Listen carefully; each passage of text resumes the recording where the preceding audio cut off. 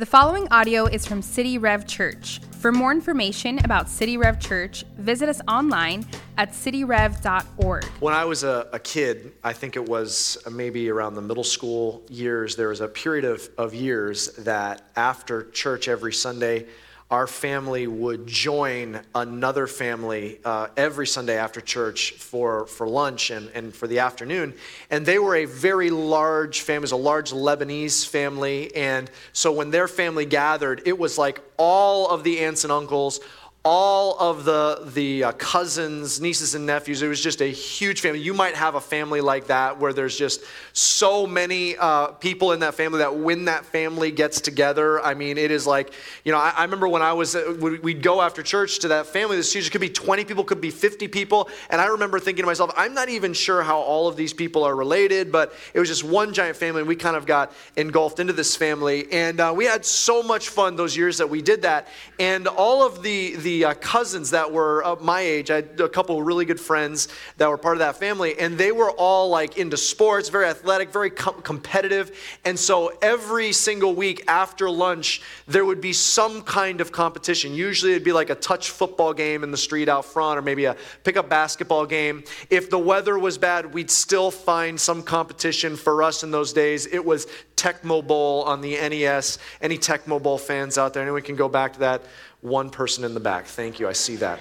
Thank you for that. And so there would be some kind of competition every single week that was so fun. And I remember one week I showed up and it was after church. We were getting ready for lunch, and I looked at my friend and I said, "Hey, so what's the game? What are we going to play after church?" And he looked at me and he said, "Well, not today. There's something else today." And I'm like, "Well, what is it?" He says, "No, today it's Easter, and so after lunch we have a different competition." And I know how much this guy loves like sports, and he's super competitive. So I'm like, "Okay, like what is it?" And he goes, "We wait all year for this. It's the egg cracking game." I said, "Egg cracking game?" I mean, that was a huge letdown. I'm like, "What in the world are you talking about?" And I come to find out it is a Lebanese tradition and many other cultures in that part of the world around the Mediterranean where they have these red dyed eggs. Each person picks a hard-boiled egg, and then you try and crack each other's egg. And he's explaining all of this to me. I remember thinking, "Yeah, that sounds boring. I don't think I'm interested in that." He's like, no, it's so much fun. And I'm like, "Okay, I mean, if my friend thinks it's fun, I know how much he loves sports, I know how competitive he is. If he thinks it's fun, then like it's gonna be a good time." So I had this expectation kind of building in me, and he looks at me like real intensely, he's like, "Just follow my lead." And I'm like, "Whoa, dude, you really get into this, okay?" And so we walk over, and I remember after lunch, there's this huge bowl of all these hard-boiled eggs. There's like 50 family members there, and I just walk up and I grab an egg, and then I stand back and I watch the rest of them, and they're like looking at the eggs, they're analyzing the eggs, they're like they each pick their select egg, and I'm realizing, okay, there's a whole strategy to this. I've completely underestimated the egg cracking game, and my friend's telling me, how you hold it a certain way, and when you go to crack someone else's egg, there's a certain way that you got to do it to try and master it. And the way it works is you have like this one-on-one face-off, and you try and crack the egg. If your egg cracked, you're out. If your egg was not cracked, you go on to the next person until there's one person at the end who is crowned victorious over everyone because their egg never cracked. Okay, so we start doing this. I am immediately out. Like my egg cracks it's not even like I'm already out, okay? And by the end, I see like there's like shouting and cheering and jeering and laughing, and it was just this crazy thing. And at the end, there's one family member that was victorious, and they had bragging rights for the entire rest of the year. And I remember thinking, I need to do egg cracking drills all year, so next year I get this right, okay? Like I was hooked at that point. And I remember my friend, like I was going into this game, and at first I was like, okay, this is going to be so lame. But I looked at my friend, and if my friend said it was going to be exciting and fun, I know him, I know how competitive he is. If my friend is saying it's going to be that fun, like I started to get this excitement. And that is like a real dynamic that we have in our lives all the time, where you're facing a situation and you're like, I don't think this is going to be good. But because of someone else in your life that you trust, they tell you, oh, this is going to be good. You take their word for it. So maybe you have a friend that's like, hey, you should watch this movie. And you're like, I don't know. I don't watch. That's just not the type of movie that I like to watch. And they're like, no, trust me. And so you take your friend's word for it. And based on what they say, you're like, okay, maybe I'll like this movie. Or maybe you're single and you have a friend that comes up to you and says, I know just the person I'm going to set you up on a date with. And you're like, nope, I'm out. No, thank you. I don't want anything to do with that. But they're like, no, I know it's going to be great. And because, maybe because of your friend, if you trust them enough, they know you well enough, you just might go out on that date. There are a lot of times we have someone, we take their word for it, and because of their recommendation, because of who they are, how they know you, what they've said, sometimes then you go with it and you're somewhat expecting that it's actually going to turn out to be good and it's actually going to turn out to be all right. Now, I bring that up to you because, often throughout our life experience, and maybe to some degree, each one of us right now, like in some way, maybe some more, some less, but to some degree, every one of us, we're walking through something difficult and challenging. And in that moment, we're looking for something to pull from that helps us believe it's going to turn out okay. So like we're walking through something difficult. Maybe it's disappointment. Maybe it's grief. Maybe it's pain. Maybe it's loss. Whatever it may be, we're walking through something, and it's like, okay. And maybe you're like, look, no, I don't actually have any hope. Like I've completely lost hope. I'm just kind of in despair. But maybe if you're like, no, I'm not there yet. There's something you're grabbing onto that's giving you hope that it's going to turn out okay. Well, what are you grabbing onto? For some, it's like, well, in the end, I believe that the universe is fair. Maybe it's karma. I don't know. Maybe just the universe is fair. If I do a good job, if I try hard, the good guy wins in the end. Others of you may say, look, to me, it's just chance. I mean, like life is like a roll of the dice. And it's like, some people have all the luck, some people don't. And you just kind of hope that you're one of the people that gets lucky and life kind of turns out. But what are you really grabbing onto that gives you hope that what you're walking through in this season is going to turn out for good? I want to share a story with you that I think is going to be deeply encouraging to you as you're asking that question. I was telling you about this practice that was completely new to me, the egg cracking game. It was kind of festivities around Easter. What I want to do today is I want to share with you another festival that was celebrated, very, very ancient, celebrated this time of year. Because I think when you see it, it may seem foreign, but when you hear the meaning underneath it, I think it's going to encourage you today. So here's what I want you to do. If you have a Bible or Bible app, go ahead and grab that. And I want you to open up in your Bible to the book of Leviticus. I want you to open to Leviticus 23. And, for years as a pastor, I've had people over and over and over say to me, please, Pastor Roby, could you please preach out of Leviticus on Easter Sunday? So after getting that request so many times, here you go. Here's Leviticus for you. We all need a little more Leviticus in our life. Leviticus 23, we're going to pick it up in verse 9. This is a whole section where it's talking about the various feasts and festivals commanded by God. We're going to open up in verse 9, chapter 23. It says this, "And the Lord spoke to Moses, saying, speak to the people of Israel and say to them, when you come into the land that I give you and reap its harvest, you shall bring the sheaf of the first fruits of your harvest to the priest, and he shall wave the sheaf before the Lord, so that you may be accepted.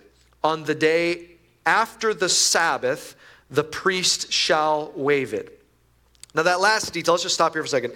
That last detail is going to end up being significant. There's a specific day that's known as the day of first fruits, and it's the day after the Sabbath. That ends up being significant. We're going to come back to that in just a moment. And basically what would happen on this day, they would take a sheaf of grain. This time of the year, it would have been barley. They would take a sheaf of grain. They would bring it to the priest. The priest would wave it before the Lord. And there was a particular day they were supposed to do this. And if they waved this sheaf before the Lord, they would be accepted by God. Now, that is such a loaded word, accepted. In fact, really, all religion, every religion kind of boils down to pursuing acceptance of God. I mean, all religion is basically, okay, God, what do I need to do so that we're good? Like, what do I need to do so that you look at me and say, yeah, he's in or she's in, they're okay? I mean, that's ultimately, it's looking for God's acceptance. That's what all religion is. What this says is bringing the sheaf at the day of first fruits before the Lord. That is the way that you are accepted. Now this, if you're looking in your Bible or Bible app, you see that the feast immediately before this is the feast of Passover. This is around the time of year where the day of first fruits would happen. And the feast of Passover, that may be a word you've heard before. That's still celebrated to this day. It's a day that they would bring a sacrificial lamb to the temple, and they would offer that lamb as a sacrifice. And it remembered a moment when they were in Egypt, when they were still enslaved under Pharaoh, where every family needed to sacrifice a lamb. They would take the blood of that lamb, put it over the doorpost of their house, and whoever had the blood over them, death would pass over. And so they called it Passover, and for generations to this day, that is still celebrated. So they would bring that Passover lamb. The blood of the lamb makes death pass over. That's kind of the idea of Passover. Right around that time, that season of the year, they would also have this day of first fruits. Now, what else happens on this day? It's a whole festivity. Let's keep going in verse 12, and I'll tell you a little bit more of what happens on that day. Here we go. And on the day when you wave the sheaf, you shall offer a male lamb, a year old, without blemish, as a burnt offering to the Lord. And the grain offering with it shall be 2/10 of an ephah of fine flour mixed with oil, a food offering to the Lord with a pleasing aroma. And the drink offering with it shall be of wine, 1/4 of a hin. And you shall eat neither bread nor grain, parched or fresh, until this same day, until you have brought the offering of your God. It is a statute forever through your generations in all your dwellings. So on this day, this is a day they would anticipate. It would bring a lot of joy. They would first bring a sheaf of grain as a first fruit.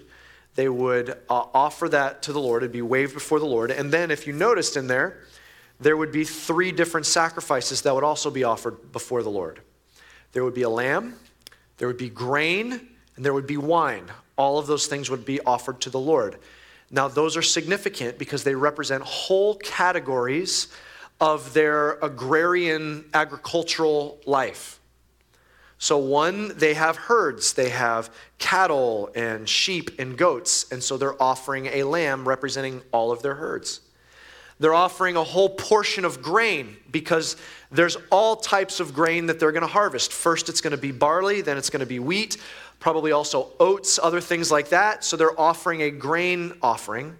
And then they offer wine because they're going to harvest fruit as well. So they're offering, there's grapes from the vine, there's figs, there's pomegranates, there's probably dates. All of these things were part of their harvest. And so they have something from every category. And this is happening early in the spring. And so all of this is representing the harvest that is to come throughout the year. And so at this particular point is right before their very first harvest, which would have been barley. So they've got all of their barley is ready to be harvested. And the first thing they do is they take one sheaf, and it says in there, they haven't eaten of any of it yet. They bring one sheaf from the barley, and they bring it before God as the first fruits. Now, this brings a lot of anticipation because of that word first. Anytime any of us use the word first, it implies that there's more coming, right? If you have a first installment, it implies that there are more installments. If you have a first course, that implies that there's going to be more courses to that meal. If you're sitting down in an airplane and you have a person, you get stuck in the middle seat, and you have someone on your right, someone on your left, and you turn to the person on your right, and it's a woman, and you say, "Oh, hi, what's going on? What do you do?" And she says, "I'm an author." You say, "Oh, that's interesting. Tell me what you've written about." And if she said, "In my first book, I wrote a biography." Now you know she's not just an author. She's written multiple books, because if she's referenced her first book, that means there's more.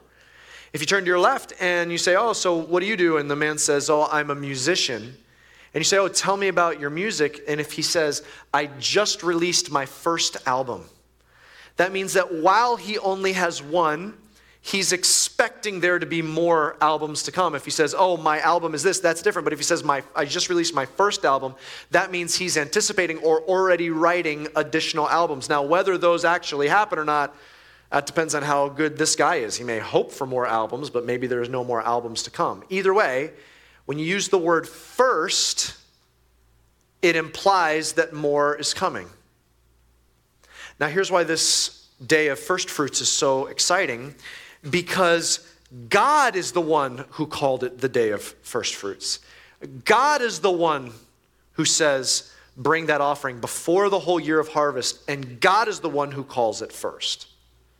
Notice when they get this, they're still wandering in the wilderness, and God says, one day you will be in the promised land, one day you will be harvesting your crops, and when you do, at the beginning of the year, you bring the first fruits. And so there will be a lot of joy at that festival because God is the one who said, this is just the first.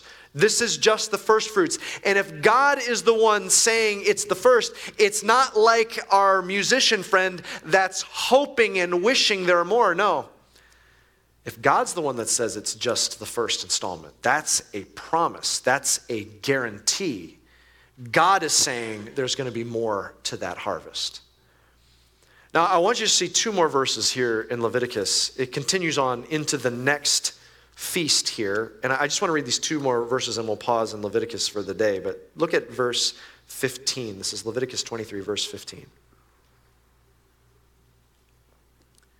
You shall count 7 full weeks from the day after the Sabbath, from the day that you brought the sheaf of the wave offering.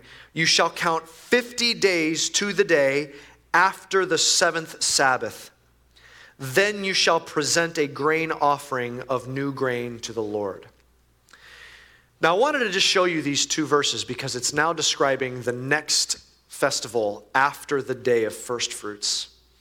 And it's based on when the day of first fruits lands. It says after that day of first fruits, it says count 7 weeks. So a week of weeks. Does that make sense? Count 7 weeks, more specifically 50 days. After that 50 days, all that time, remember their barley has been ready to bring in. They'd wave the first fruits of that barley, and then they would be harvesting in the barley. 7 weeks later, 50 days more precisely later, they have another feast called the Feast of Weeks. And at that point, now the wheat is ready to be harvested.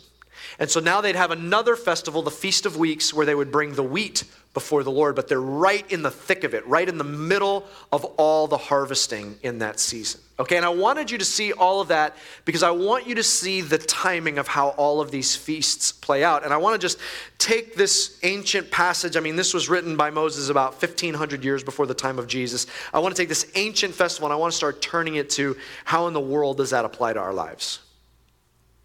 I want you to see how this timing plays out. It says specifically the feast, the day of first fruits. It's 50 days before the feast of the harvest or the Feast of Weeks. It's 50 days before that. And you have the day of first fruits. And it says that day is the day after the Sabbath. And it's a very specific Sabbath it's referring to. It's the Sabbath during the Passover. So let's talk about how this plays out. The Passover is on a day of the month. So if hypothetically Passover fell, let's say hypothetically the Passover fell on a Friday. Everyone's bringing their sacrificial lambs in on a Friday. Then the Sabbath of that Passover would be the next day, Saturday, right? Saturday's the 7th day, it's the Sabbath. So if Passover's on a Friday, Sabbath of the Passover would be Saturday. And then the day of first fruits happens the day after the Sabbath. So the very next day would be Sunday. And that would be the day of first fruits. Now wait a minute, if the Sabbath lined up exactly like that, that sounds similar to something else. Oh yeah, that's the way it played out when Jesus was crucified that year. It's the Feast of Passover. Everyone's gathered in Jerusalem. Jesus comes in on Sunday, first day of the week. They're yelling Hosanna. They're putting down palm branches. Everyone's rushing around preparing for the Passover. On Friday is the day of Passover. Everyone's bringing in the sacrificial lambs, remembering that the blood of the lamb covers them and death passes over them.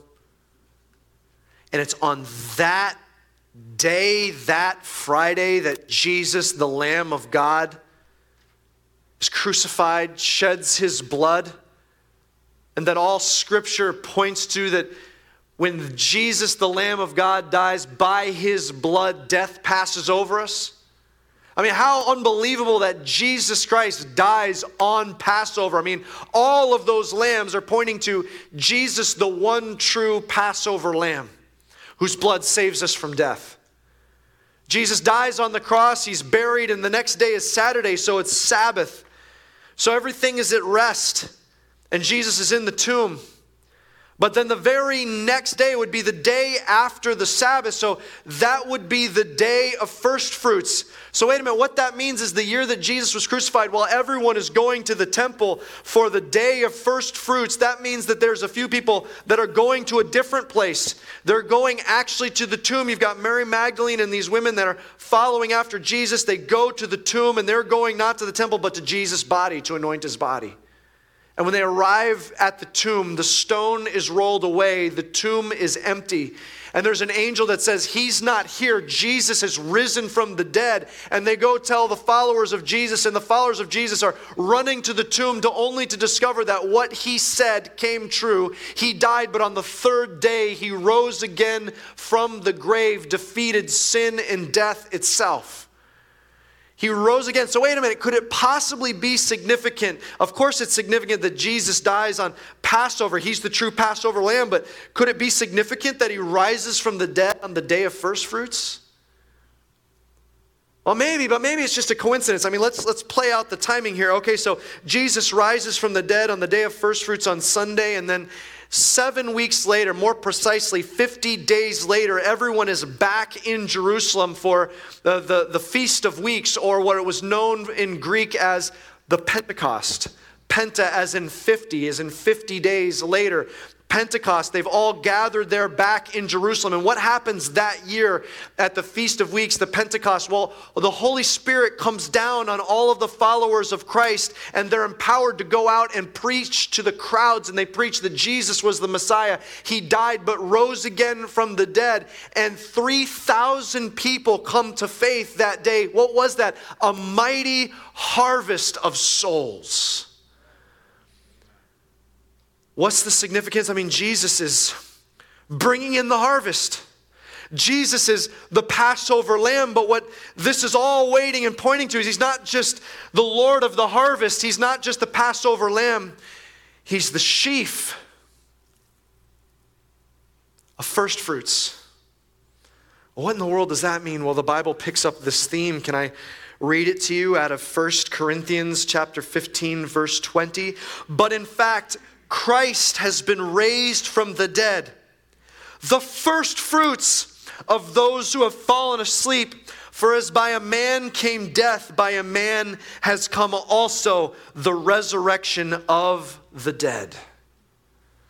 Do you know what this means?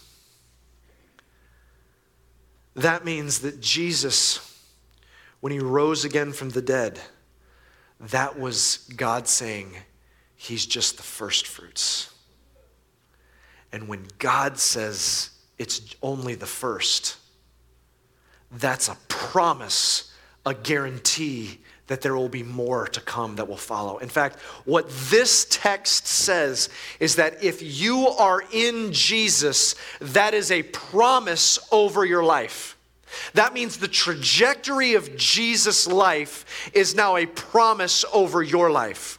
What that means is, just like Jesus, even though on Thursday he was betrayed by his friend, and later he had all of his friends that should have been standing by his side, they all abandoned him to loneliness and isolation.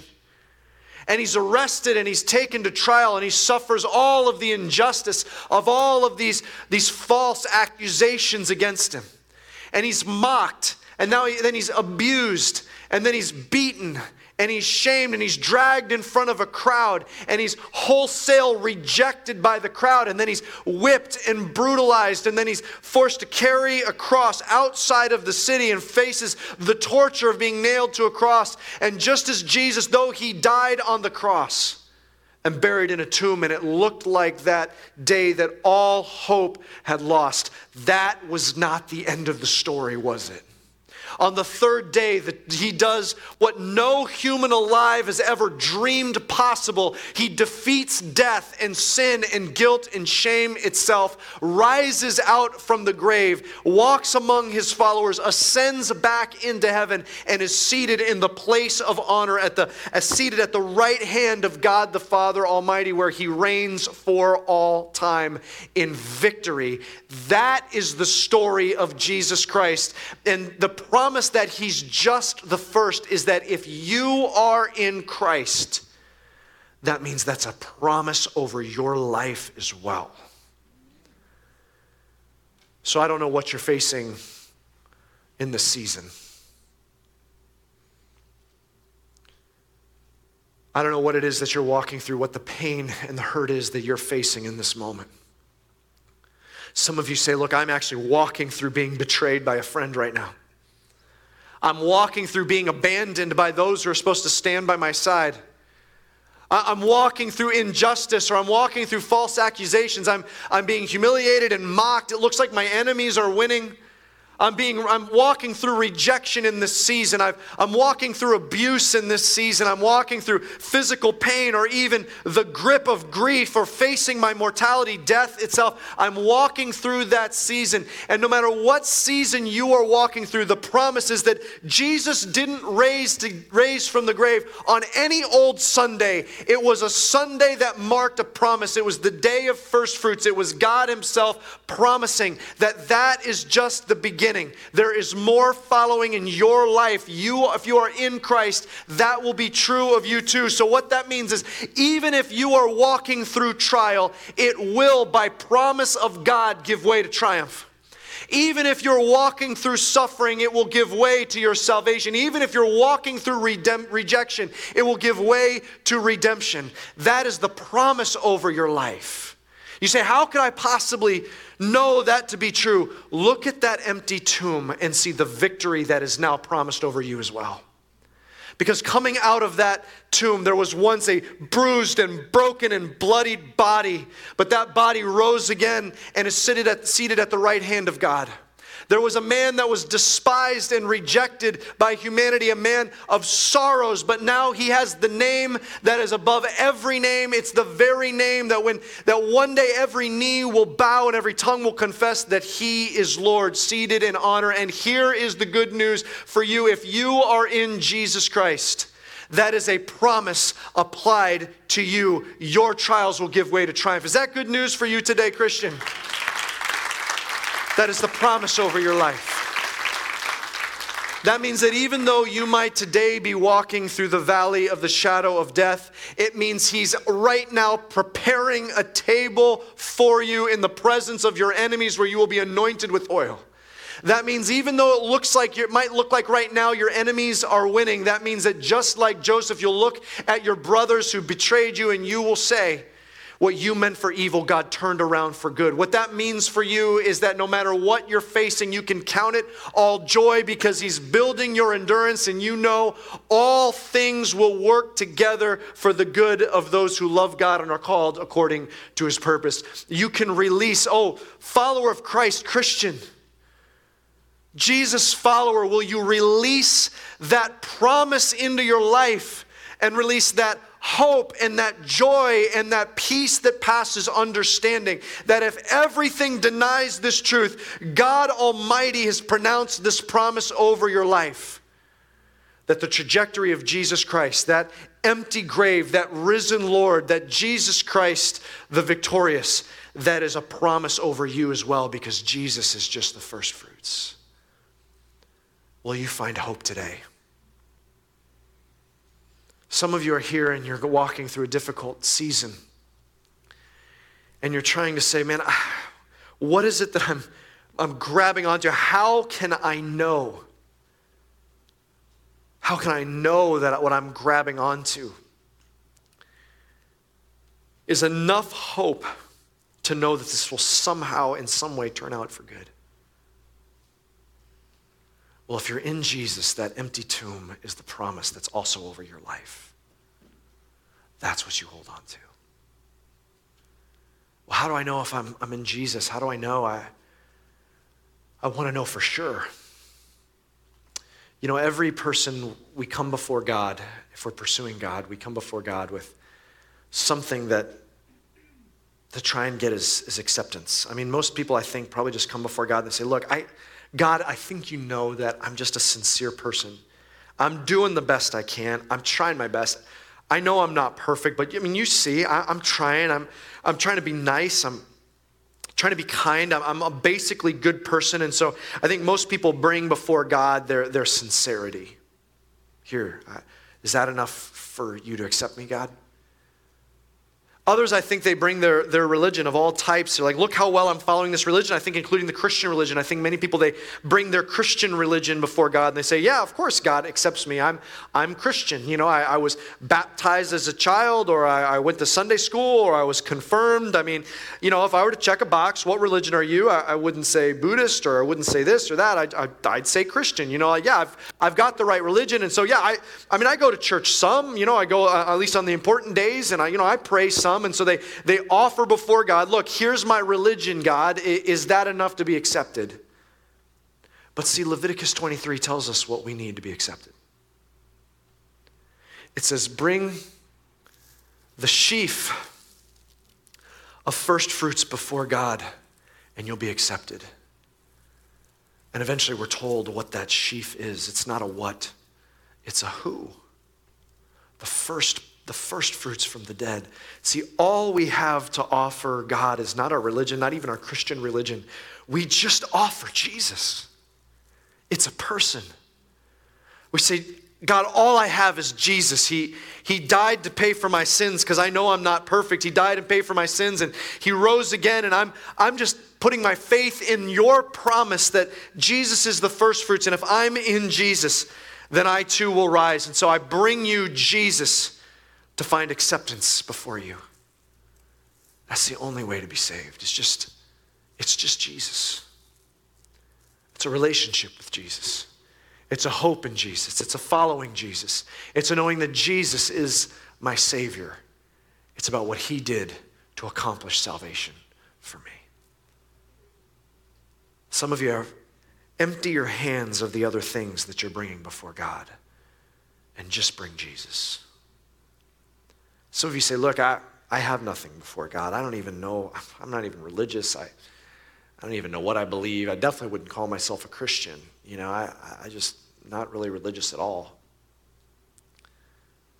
But consider what the Bible is claiming that Jesus did for you. Isn't there something deep down that wants it to be true?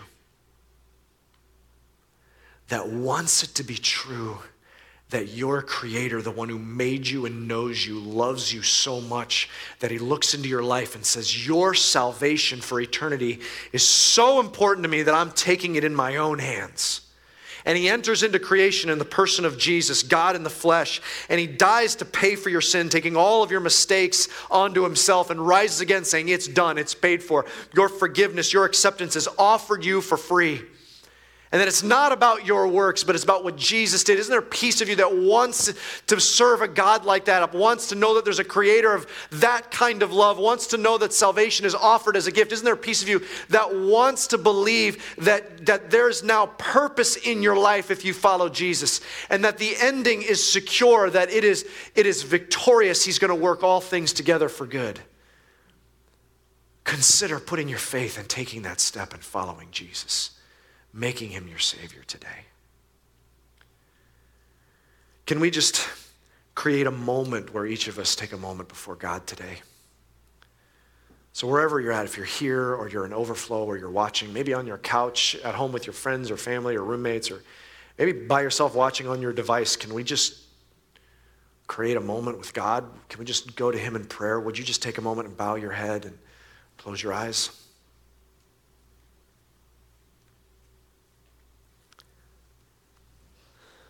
I believe that this could be a significant day for you when your eternity is altered permanently.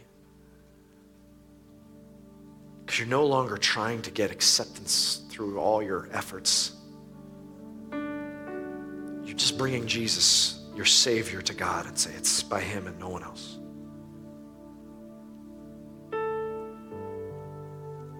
So maybe just take a step of faith. You say, well, what would it look like to walk out of here today knowing 100% that I'm saved, knowing that I'll spend eternity in heaven?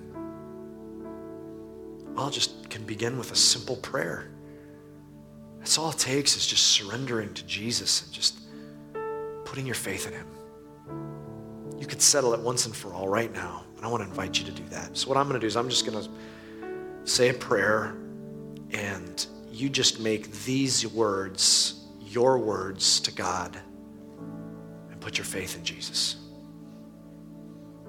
So just silently right there, wherever you're at, just silently make this your prayer to God. He hears you. Just say this. God, I want to be saved today. Jesus, I believe in you. I believe you died to pay for my sin. I believe you rose again from the dead. And I believe that you are just the first fruits, and that if I'm in you, I will follow after you, and I too will rise. I will follow after you. Thank you for saving me. In Jesus' name, amen. Hey, if that was a step you took, here's what I want to ask you to do. If that was your prayer just then, you made that silent prayer. Those words were your words. This was your moment of salvation. Here's what I want to ask you to do. Just one simple thing. I want to ask you just to grab your cell phone. And I want you to open up your cell phone, and I want you to go ahead and take a moment now, grab your cell phone, and I want you to go to your browser. And I just want you to just take a minute right now, and I want you to go to cityrev.org/faith. Take a minute, go to your browser, go to cityrev.org/faith. And it's just going to ask you a couple questions, and it's just so that we can send you a Bible. That's what we want to do. We just want to mail you a Bible so that you can begin this journey of following Jesus. We don't want you to do this alone. So just take a moment, if you would. Go to cityrev.org/faith. Fill out that information so we can send that to you. If you're here in person, you can go to our outdoor lobby under the tent in the parking lot. There's a place called Guest Services, a little table, and you can just go to them and say, hey, today I took a step of faith, and they'll actually give you a Bible. If you're here in person, you can do that as well. But just take a moment and do that so we can celebrate with you. Church, we're going to close with a time of worship together, and we're going to just take a time of reflection at first. And here's what I want us to reflect on. All that your Jesus accomplished for you. Can you just consider that? Through his suffering and his resurrection, what he accomplished is in paying for your sins and rising from the grave, what he did is he secured eternity in heaven, because you can't get to heaven without Jesus. He secured your eternity in heaven. That's millennia after millennia, eon after eon, billions and trillions of eras for you he secured. He took away all your guilt and shame. He restored you to your Creator, but he pronounced victory over your life, adding purpose to your life. Every trial you know has a purpose, and it's going to work out for your good. He accomplished so much. Consider the fact that that tomb is empty. When you look at that cross, it's empty. It's all paid for. Can you consider all that Jesus accomplished for you? Let's take a moment and worship together. Thanks for listening. For more resources and to check out other teaching series, please visit our website at cityrev.org. If you would like to speak to somebody about beginning a relationship with Jesus or ask any questions you have about this teaching, you can email us at podcast@cityrev.org.